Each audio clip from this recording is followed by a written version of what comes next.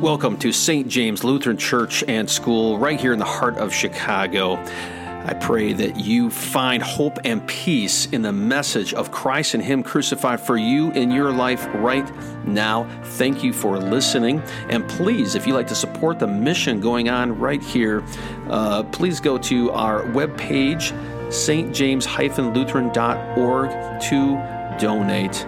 Thank you. Behold, I put my words in your mouth.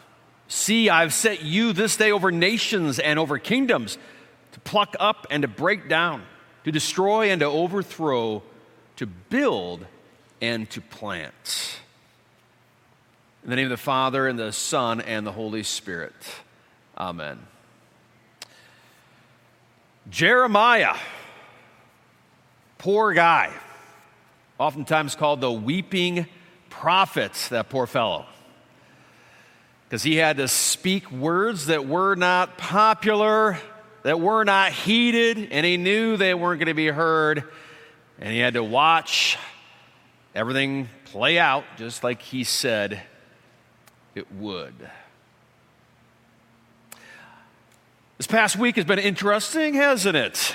Started out last Sunday, that terrible disaster that happened Sunday with those 5 individuals in that submersible. What a tragedy.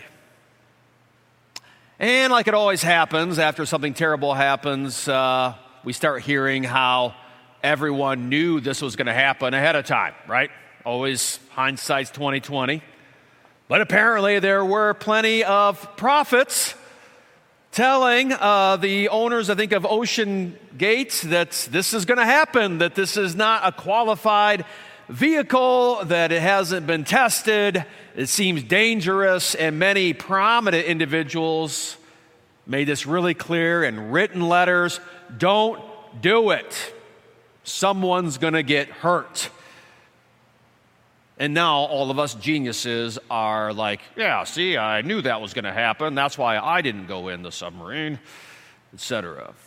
Especially love how hypocritical and sick and generally dumb Americans are, as you hear so many people saying, well, those rich people and their vacations, almost as if they deserved it, almost as if you don't waste your money all the time on dumb things, equally, nefariously. You, my friends, are absolutely no different than anyone who got in there. What are you ashamed of? What have you done? What plans of yours have blown up or wasted? Jeremiah is that prophet, just like those that wrote the letters to the president of that company. He was speaking to the people of Israel who were making plans themselves, creating a situation that was just as, far more, by the way, morally crazy. Don't ever think the submersible was some sort of immoral thing. It wasn't. But the people of Israel, ridiculous behaviors, insane attitudes and actions. And Jeremiah says in chapter 1 that he was sent to call them out on it, not just with a letter, but by preaching it right in their ears in Jerusalem, in the temple, to be an annoyance, to tell the people of Israel to repent, return. You're going the wrong way. It's all going to fall apart. It's going to break down. It's going to be destroyed. Turn around, he cries out. Jeremiah is interesting. He says this in chapter 1, verse 4. Now the word of the Lord came to me, saying, before I formed you in the womb, I knew you, and before you were born, I consecrated you. I appointed you a prophet to the nations. He was sent to do this from the get-go. And by the way, this is how you don't read the Bible, and we do this all the time. Before I formed you in the womb, I knew you. He's not talking about you. This is not for you. The Bible wasn't written like for you in the sense of like every word is exactly for you and no. This is a Jeremiah. You weren't consecrated to be a prophet in the nations. That's Bible interpretation 101 that we fail, especially as Americans, we do this all the time. But Jeremiah was set aside in the womb to speak, to warn, to be that prophet. And that's what a prophet is, by the way. A prophet is not simply a predictor of future events.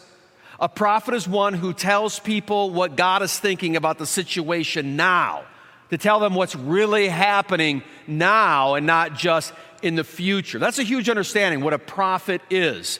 And so Jeremiah was set not just to predict the future, but to tell people what God thinks about what they're doing right now, and of course to tell them this is where this is going to lead. That's a prophet. And Jeremiah did exactly that. And let me make it really clear to you. As you read Jeremiah, what was going on in Judah and southern Israel at the time? These people were created by God, like we all were. They were saved by God in Exodus through the Red Sea. They were given the promised land. They were rescued from their enemies. They were bought and they were taken care of by God. But at this point in 600 or so BC, they had started chasing after other gods. What have you done for me lately? And all these nearby gods of different cultures, they thought, well, maybe they'll give me that great harvest because it doesn't seem like God is doing it right now. Or maybe they'll give us more children because God doesn't seem to be answering our prayers. Or, quite frankly, well, my friends are praying to this God. I think I'm going to.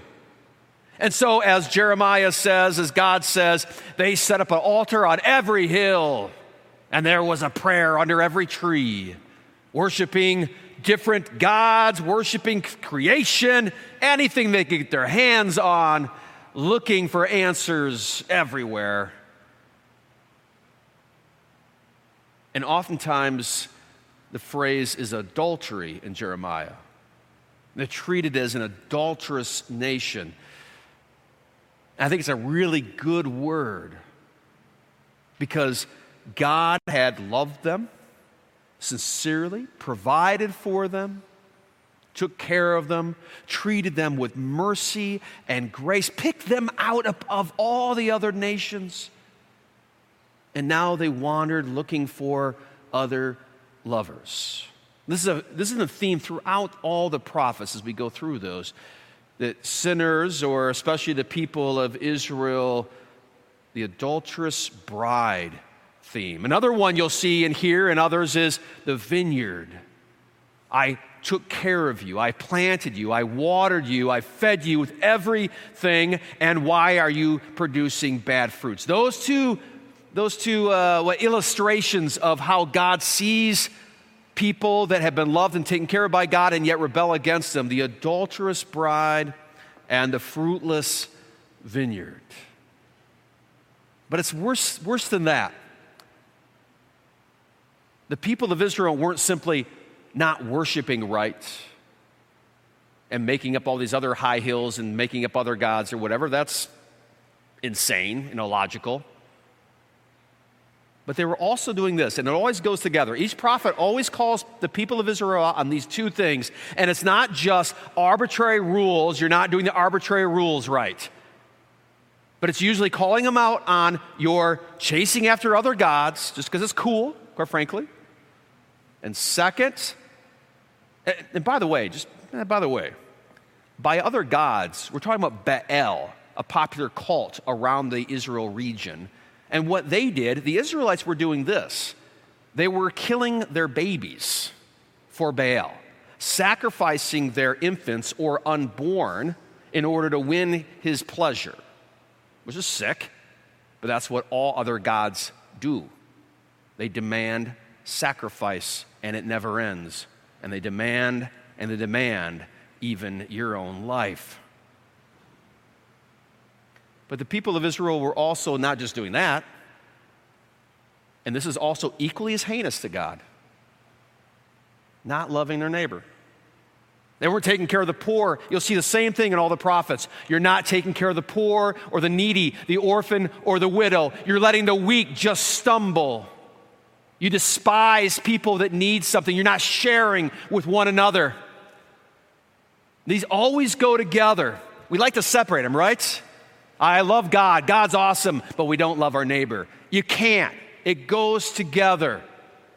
Loving God, love your neighbor. And all the prophets say the same thing and call them out on their false worship and their chasing after the gods, but also in how they despise those that need their help and don't share or show mercy to others as God has shown mercy to them. These are equally despicable to God as sacrificing a child for Baal. Jeremiah calls them out, but guess what he receives for that? Chapter 20, I love this language. The guy had a tough life. As he says, "Oh Lord, you've deceived me and I have deceived." We listened to this earlier. "You're stronger than I and you prevailed. I become a laughing stock all the day. Everybody mocks me, for whenever I speak, I cry out, violence and destruction's coming. For the word of the Lord has become for me a reproach, a derision all day long. If I say I'll not mention him or speak anymore in his name, there is in my heart, as it were, a burning fire shut up in my bones, and I'm weary with holding it in, and I cannot. And I hear people whispering terrors on every side. Denounce him. Let us denounce him. Say, all my close friends watching for my fall." He was mocked. Because who wants to hear this? Who wants to hear bad news? Who wants to hear that you're wrong? Who wants to hear that your innovation and your submersible isn't going to work and it's all a waste and it's a failure? We make fun of those guys that made that submersible, how dumb they are. How dumb are you? We hate to hear we're wrong. Jeremiah suffered for it. Arrested by the chief priest. And sure enough, what happens? Everything Jeremiah said was going to happen. If you don't turn around, Assyria is going to come in, Babylon's going to come in and take you all with them. And that's exactly what happened in 570 BC. They march in, Babylon does, destroys those sick people of God and brings them in exile to Babylon, in captivity. The people of God, enslaved by like the pagan of pagans, Babylonians. When we hear about bad things happening to other people, we don't point fingers at them and how bad they are. We repent ourselves. We look at what things we're making that are for naught. We look at how we're maybe wasting our money. We reflect on our lives when we're confronted with death. And we repent. And we get to repent.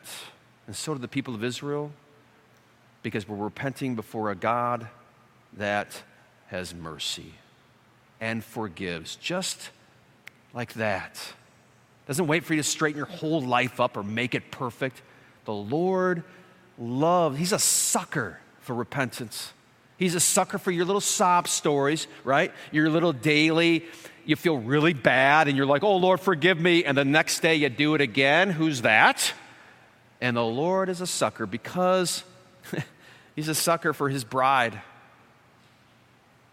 Jeremiah talks in chapter 23 not just about destruction, but remember what God said? You are going to build and plant. And Jeremiah says this, and he said this to his exiled friends all in Babylon who had seen these terrible things happen to him and to them, right? And Jeremiah says this, "Behold, the days are coming, everybody, declares the Lord, when I will raise up for David a righteous branch, and he will reign as king and deal wisely and shall execute justice and righteousness in the land. In his days, Judah will be saved and Israel will dwell securely." Isn't that beautiful?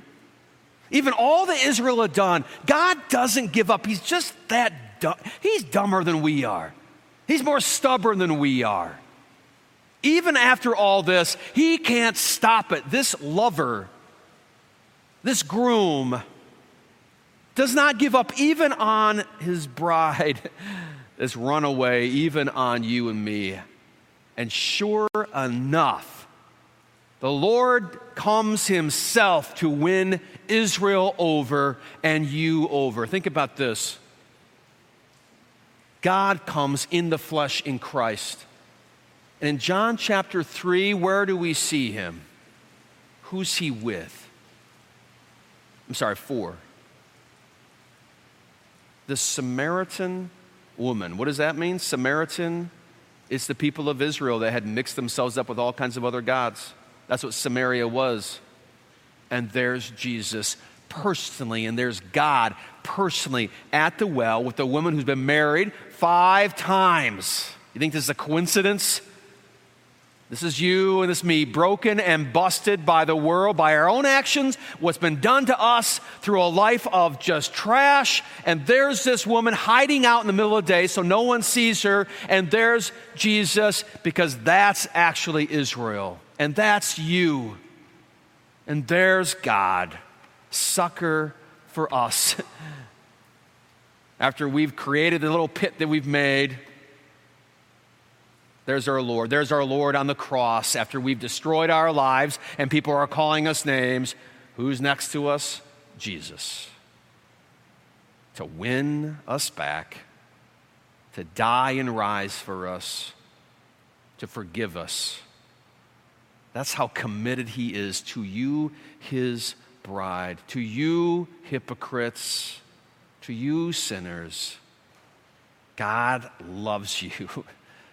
I don't even understand. And forgives and calls you back to his side today. In Jesus' name, amen.